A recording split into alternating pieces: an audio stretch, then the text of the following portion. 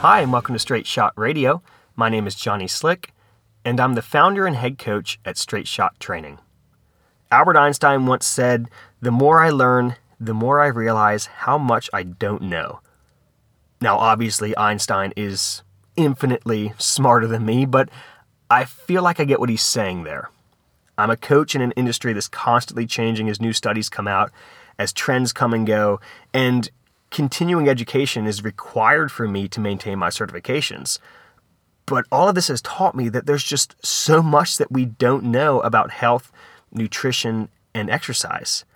Now, as a younger coach, I was much more opinionated, even more so than I am now, and sometimes easily influenced when it came to my stances on exercise science hot topics, particularly if it was within a group that I was in or coaches that I looked up to when I was starting out as a young coach. Now, after spending over a third of my life in this same career, I have zero problem admitting when I was wrong before. And I'm completely comfortable now with changing my mind when I'm presented with new information or better information or scientifically backed information that is contrary to the way that I thought before. So that's what I want to go through today. This is a list that I came up of things that I think that I was wrong about, or things that I've changed my mind on, or things that I'm comfortable admitting we just don't have the answer to when I thought that I knew the answers before.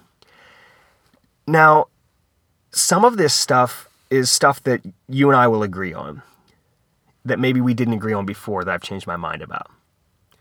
Some of this stuff is stuff that maybe we used to agree on, and when I give you my opinion on it today, we're going to have a difference in opinion on it. And that's totally okay. We need to be accepting of differing opinions when it comes to exercise science, because maybe I'm researching something about a topic that's different to something that you are researching when it comes to that topic. And when we have this difference in opinion, it can open up a conversation where we can say, well, I read these studies and saw this, and this that said this, and you can show me some different information, and we can learn from each other. Because for a lot of these things, the answer is, it depends. And I know that I say that a lot because it depends on your goals or your personal biology or your exercise history. I mean, there's a lot of things I'm going to list in here that really the answer is it depends. So people need to be okay with having a difference in opinion and that not destroying their friendship. And I feel like that we really should have learned this when it came to the election in this past November. And something else that I've seen this year, both politically and on social media and just over this entire year, is that I feel like people have a hard time admitting they were wrong or changing their mind on something. And a lot of it's out of fear because people view them as a flip-flopper or having their opinions easily changed. Or I think it's actually better if you are presented with new information and you can come out and say, I was wrong about this because I learned this. That's way better than being wrong, being presented with new information or better information, and still thinking that you're right, even whenever everything else is flying in the face of that. So hopefully this can be something that can be taken far beyond my scope, which is exercise science, and you can use this to apply to maybe other things in your life that you realize maybe you were wrong about, or somebody else who was wrong about and they changed their mind, that it's okay to admit that you were wrong. It's okay to have information update your thinking on something. So here we go. Let's just jump right into this list here. We're going to start with nutrition. First thing that I was wrong about was I thought that caloric restriction was something that was ideal. And this came from some studies that were done on lab rats that ended up in a CrossFit journal article that I read that I thought was scripture, that eating less, so only eating as much as you needed to fuel performance, but not enough for you to gain any body fat, that was ideal.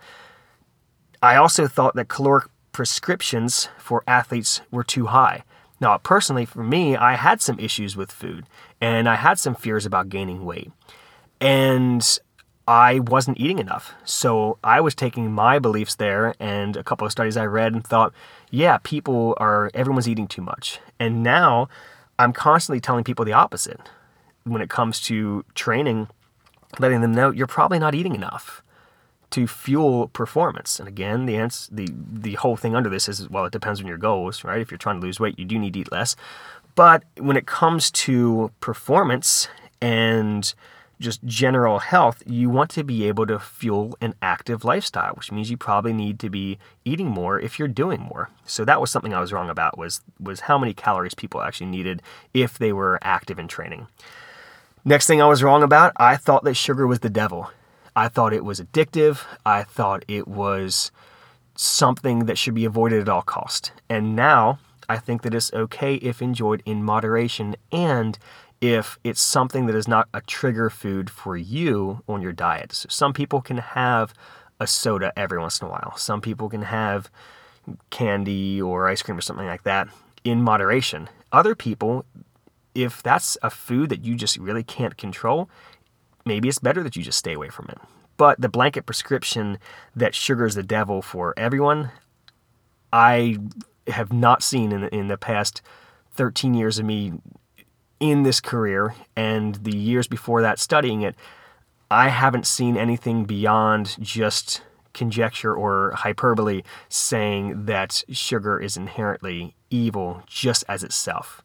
It can lead to weight gain because it's very easy to eat too much of it. It can lead to issues with insulin resistance and type 2 diabetes because people eat too much of it. So it's by itself not the devil, but it can absolutely become the devil in your diet if you can't moderate it. The next thing I thought was terrible for you was fat. I was afraid of fat whenever I first started out as a coach, or even before that as a coach, even whenever I was just learning about all this before I was even certified. I was afraid of fat. I thought the fat was fattening. And then I swung the opposite direction once I got in with kind of the CrossFit crowd and the paleo crowd, where I thought carbs were fattening. That's whenever I kind of got into the sugar is the devil, carbs are fattening, stay away from starch, don't eat too much fruit, basically just eat green leafy vegetables, that's all the carbs you should be getting, that whole line of thinking. And now I know that fat is not fattening, and carbs by themselves are not fattening. They can be enjoyed in moderation, and the amount of carbs and fat in your diet are heavily dependent on how you're training, or whether or not you're training, whether or not you need more fat and less carbs, or more carbs and less fat. Along those lines, white bread and pasta, I owe you an apology. White pasta is 1,000,000 times better than whole wheat pasta. I really don't eat white bread. I actually prefer whole wheat bread, but I don't think that either of those is going to give you type 2 diabetes. Now, when you eat white bread, it's not going to fill you up like a higher fiber bread is, and you're more likely to eat more of it and get more calories, and they're empty calories. There's no fiber in it, there's no protein. So it's not a great choice of food, but I don't think that it's bad, and I don't think that white pasta is bad. It's actually delicious. It's way better tasting than other pastas, but I thought that if you ate those things that they were going to make you fat, and that's just simply not true.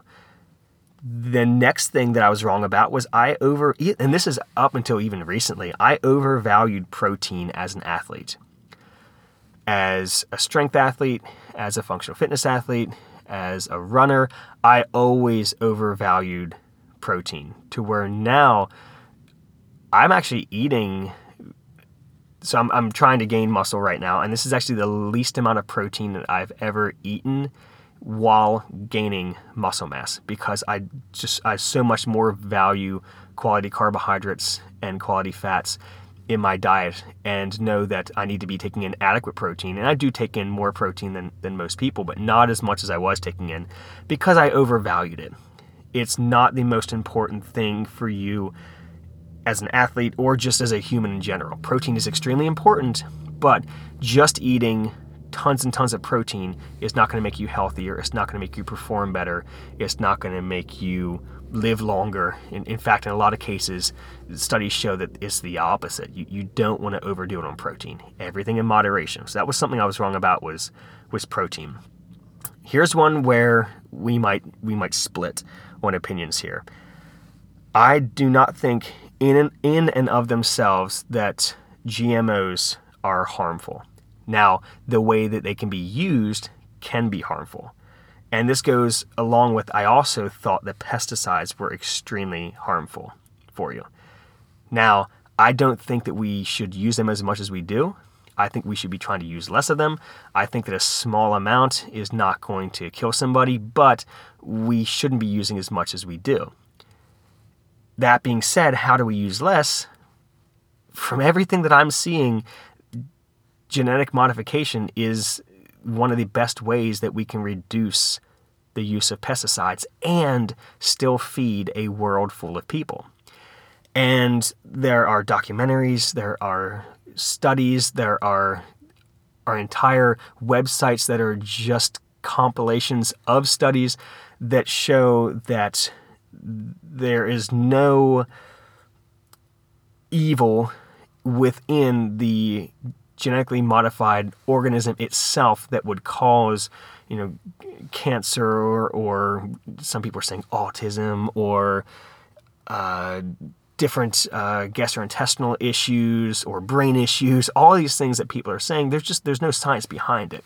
That being said, if you're genetically modifying something so you can just douse it with herbicide and pesticides that are harmful to humans, then that's probably not a good use for it.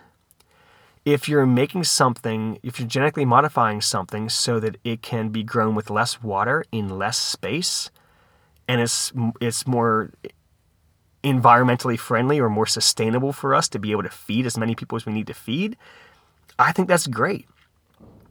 And I don't have a problem with the fact that genetic modification may be slightly sped up because it's done in a lab when genes have been modified over the thousands of years that we have been cultivating plants and doing selective breeding of plants or splicing plants together. We're just doing it in a lab right now. For some reason, because someone's wearing a lab jacket and using really fancy high-tech equipment to genetically modify things, that is inherently evil. But I do think this is one of those things where I am open to seeing more about it. I think that genetic modification is a way to safely feed more people and save the planet. That being said, if there is different information that comes out about this, everything I've seen is saying that it's safe, that it's something that can be sustainable. But it's so new. So it's one of those things that I'm constantly looking at the news coming out about it to see, what the consensus of the scientific community is about it. And there's some really good stuff out there if you look into it. I just wouldn't take what somebody says on Instagram or Facebook or just what you hear about GMOs being bad. I just wouldn't take that as gospel. I would look into it for yourself. Another thing that I feel like I was wrong about was that plant-based diets were not as healthy as omnivorous diets. Meaning, being vegan or being vegetarian or just more plant-based in your diet. I didn't think that was healthy as an omnivorous diet, mainly because of the protein and my overvaluing of protein. And now I think that you can be perfectly healthy at eating a plant-based diet or being vegetarian or even being vegan as long as you make sure that you're hitting all of your macro and micronutrient needs for you as an athlete or a human mover or whatever it is that you're doing. And that might come as a shock to a lot of you who have heard me talk before about how I do still hate vegan donuts. Vegan donuts are just terrible. But I know that I was wrong in my criticism and sometimes making fun of vegans and vegetarians. And now I'm just as equally making fun of people who think that you should just eat meat, the whole carnivore crowd. I will go ahead and make fun of them just as much. It's all in good fun, obviously, because somebody could make fun of me for eating cold burritos out of my pocket in between sessions. So When it comes to the plant-based lifestyle, if you can find a way to make sure that you hit all of those things and you have no nutrient deficiencies and you don't have any symptoms of those deficiencies, then go for it. Just make sure that you're doing it healthily, but also understand that not everybody wants to eat like you, and that's okay. So, something I was wrong about, but also something that I think everybody needs to be a little cooler to each other about in our choice of what it is that we eat. So that was. I mean, there's probably more when it comes to nutrition. Those are just the first ones that I jotted down. There's so many times that I've been presented with information. Intermittent fasting. I am now not a fan of that. I was only a fan of that for like a week until I tried it, and it was awful. And I don't think that all the science I'm seeing on that shows that it is not there's no magic behind it. It's just a way of creating a caloric deficit. If that's how you need to create a caloric deficit to be able to lose weight, then go for it. And if eating on that kind of schedule works for you, that's great. But there's nothing better about it than just eating less total calories throughout the day, eating, when normal people eat. That sounds mean, not normal people. Eating on a schedule that is considered a normal schedule, breakfast, lunch, and dinner, is about the same, as long as it's the same amount of calories, the same as eating in an 8-hour window. So the next two things I was wrong about are in regards to weight and body fat. And the first thing I was wrong about was I thought that chasing low body fat was the key to health. I used to check my body fat all the time, and I wanted to get as low as possible. That was actually my first stated goal when I first went to a trainer back at Shepherd University when I maybe just turned 18 years old, and I checked my body fat and I said, great, how do I get that lower? And that became an obsession for me. And now that my body fat has ranged from 6 up to 20, lower 20s whenever I was at my heaviest in strongman, I've realized that having a moderate body fat, so right now I typically walk around somewhere between like 14 and 16 or 17, depending on what time of year it is, what my goals are. And I've realized that having a moderate level of body fat, that you can still be very strong, very fast, have lots of endurance, very powerful, quick, be a great athlete, be skilled, all of these things that I thought came along with low body fat. I realized body fat doesn't have a whole lot to do with those. It's more about,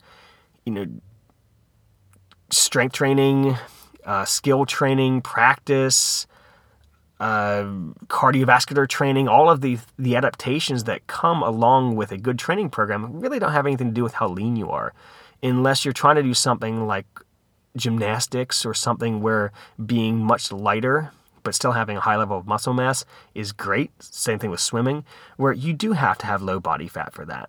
But for general health, I don't think that just getting your body fat lower is the key to being healthy. I think finding a healthy body fat for you, making sure that your blood markers are good, that your blood pressure, your resting heart rate, and then on top of that, just how you feel on a daily basis, how you perform, how you feel like you look. A lot of that is just aesthetics, where you feel comfortable with your body fat. And I think that each person needs to find out what works best for them.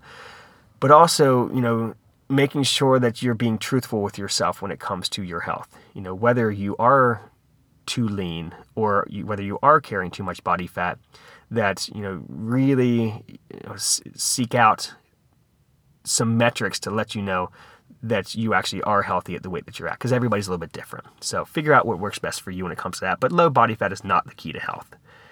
The next thing that I was wrong about was I thought that a lower body weight was healthier, / I was afraid of gaining weight.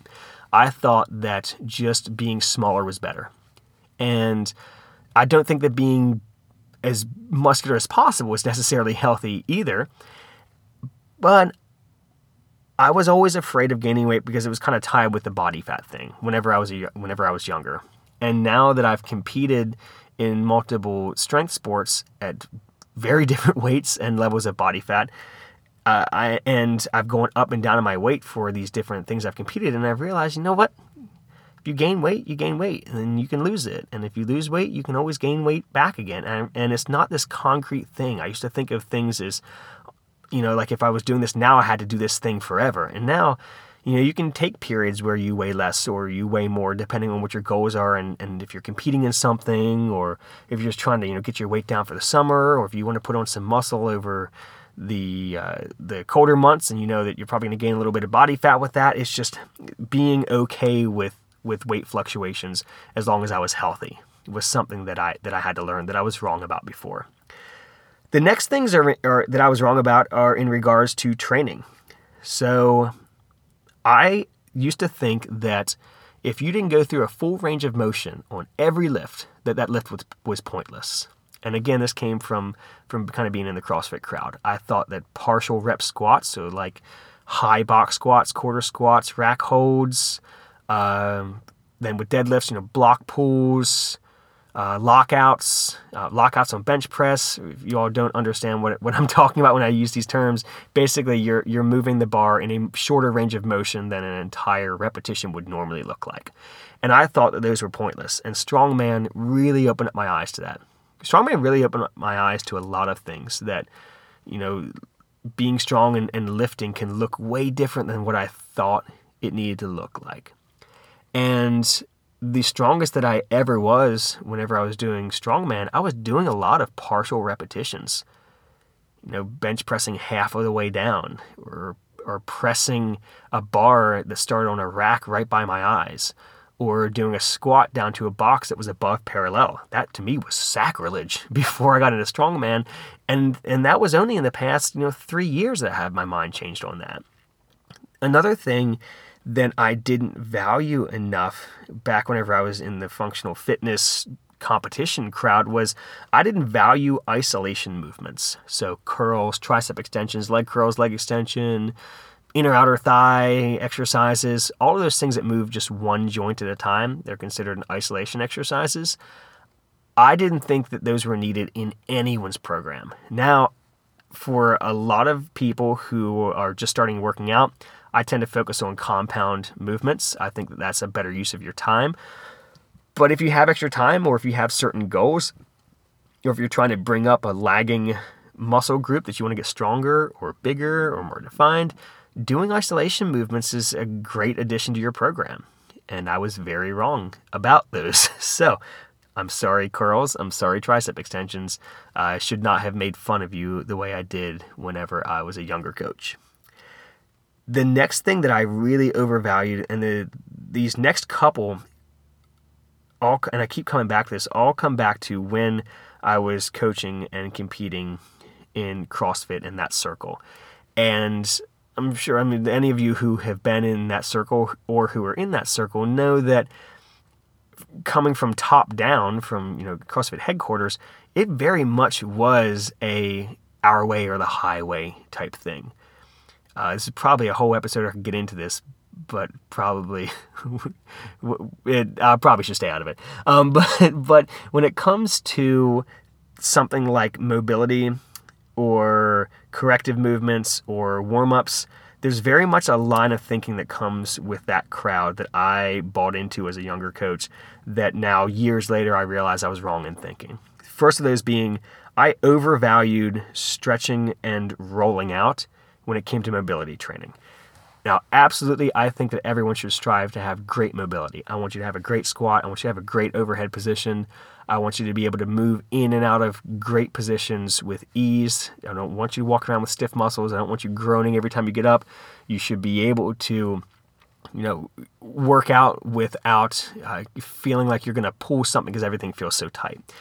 But when it comes to gaining mobility, I used to think that just, really stretching, and not just, static stretching, but all of the mobilizations that were big with like the supple leopard crowd, I overvalued those. I do think that they're good. I do think that they can be part of a program, but I just don't place the importance on them that I used to. I thought that just those type of mobilizations would cure anything that was wrong with you.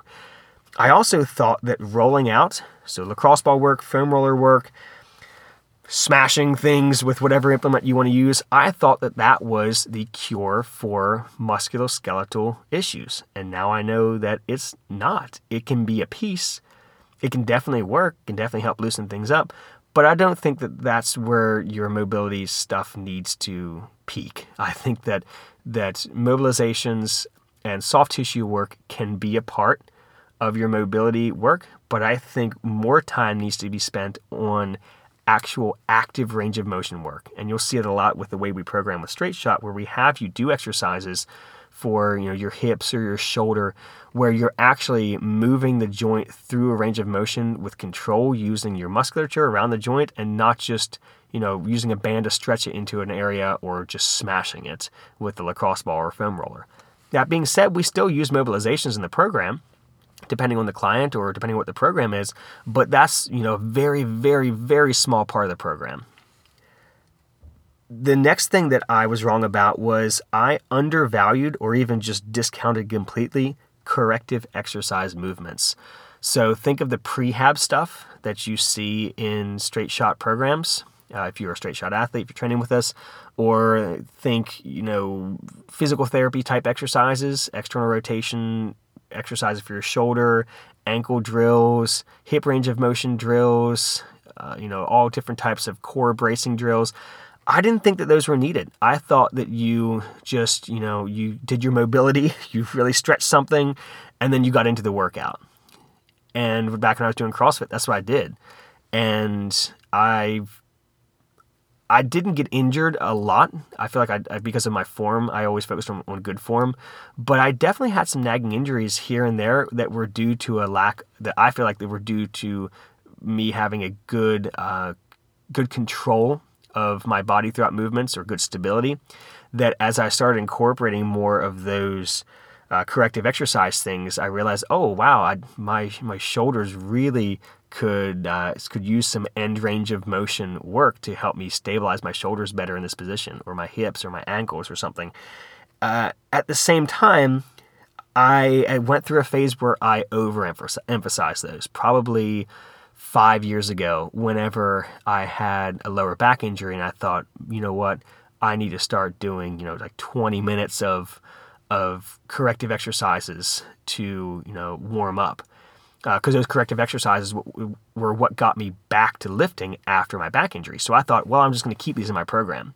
Now I know, depending on the person, you might need a lot of corrective exercises to correct musculoskeletal injuries or issues or stiffness that you have coming into a program. But once you kind of move past that point, the goal shouldn't be to always have to do those exercises. And I know some people who like those long warm-ups just because they make them feel good. And I'm not going to judge you for that.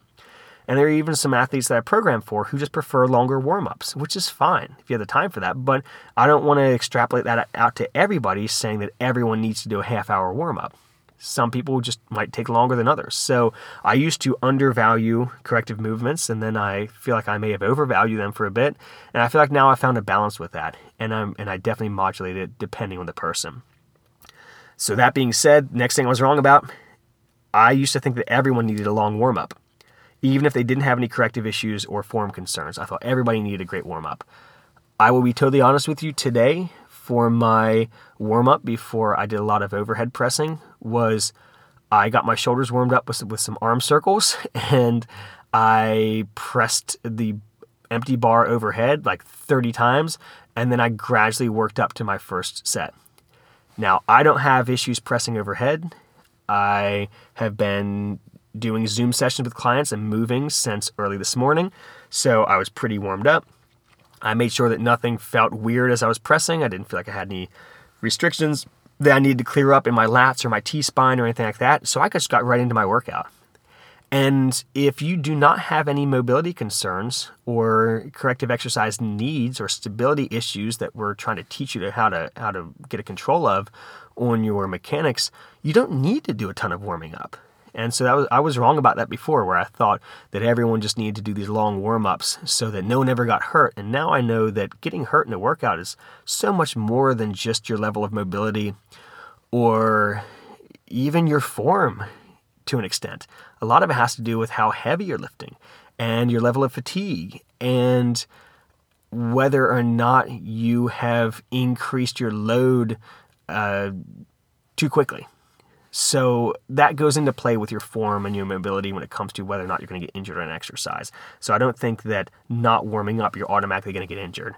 I think you're probably going to be at a disadvantage going into your workout if you aren't warmed up and you really need to warm up your stabilizing muscles, or you take your joints through a better range of motion. But if you have great range of motion and you know how to stabilize the right joints at the right time on your exercises, then you don't need to warm up as much.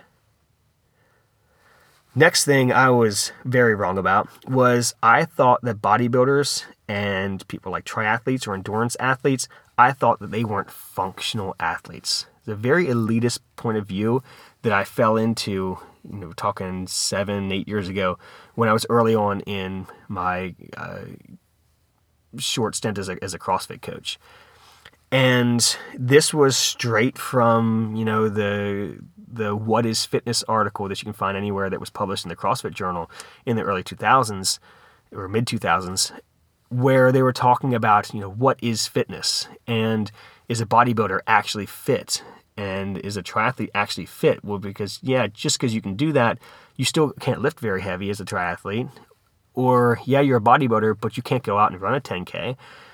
And when it comes to what is functional, if you are able to do your everyday activities without being unduly tired or getting hurt trying to do everyday activities, and you are enjoying the sport that you're competing in or the lifestyle that you're living, and you are healthy, meaning the absence of a disease or a condition, and you feel awesome, and you're feeling the way you want to feel, you look the way you want to look, and you're performing the way you want to perform, that to me is, you're functional. You're doing what you want to do. So when it comes to bodybuilders and triathletes and endurance athletes, I don't look down on them like I did. I was a very elitist point of view, and I was wrong for thinking that. And the same thing with CrossFitters. I feel like they are specialized CrossFit athletes are specialized to their sport, and that's awesome. They're doing things that are great for them in that sport. Compared to the way that I lift and the way that I train people, it's very different. But I'm not going to look down on that and say, CrossFitters, you don't do anything rotational, and you don't do any side-to-side movements, and you don't do anything with tempo work, and there's all of these training things that you don't do that I feel are functional, but you don't do those, so you're not a functional athlete. No, it's just I have a different way of training people that I think helps people in a different way, and that's okay. And I don't feel like that we need to judge each other as coaches or athletes because we do things slightly differently. So that's what I have now in regards to training. And again, I'm probably going to end this thing and think of like 20 other things I'm wrong about. And this comes out, so I'm recording this on a Thursday night. This comes out on a Friday morning. I will probably wake up tomorrow and read something and realize I may be wrong. I may possibly be wrong about something else. And again, before I get to these last two things that I was wrong about, I want to make sure that you understand there's a difference between being easily persuaded in and out of things and consciously looking over the things that you believe and being open and actually seeking out information to prove or disprove your viewpoint. And if you're constantly just looking at things to back up your viewpoint, that's not how this works. When you are in something and you hear something that is contrary to what you think, you definitely should go look at that and see, well, does that person have a valid argument? Is there, a whole pile of studies behind what this person is saying compared to my, one study or one article that I read that can lead me to change how I think about something. So I'm not saying that these are things that I've flip-flopped on. These are things that took me a long time to come to. I keep referencing these, 5 years, 7 years ago, 3 years ago. Some of this stuff took me a long time to change my mind on, and seeing a lot of stuff come out to where I finally was able to go, yeah, you know what? There's enough information here that I need to change the way I was thinking about that. One of these things is when it comes to coaching, and this is something that is very specific, I thought that the farther out your knees were on a squat, the stronger or safer that squat was. And now I know that having your knees way outside of your feet can be just as bad as having your knees caving in. But also, your knees caving in on a squat doesn't mean that your knees are going to explode. There's better ways of squatting, but I don't think that that's instantly going to explode your ACL. I literally used to think that I would explode your ACL if your knees caved in. And again, a line of thinking coming from the functional fitness crowd that now, moderation. Keep your knees in line with your toes when you're squatting. If they're a little bit out, that's fine. If you're in Olympic lifting, they're going to need to be out a little bit anyway. But for the most of you, squatting with your toes mostly straightforward and your knees in line with your toes or your outer toes when you squat is going to be a safe and effective squat for you. The last piece I'll keep brief because I'm actually really interested in putting together a whole podcast for it was I used to think that more was better when it comes to your training. And there's something called maximum recovery volume. What is the most amount of work that you can do in a given period of time that your body can recover from?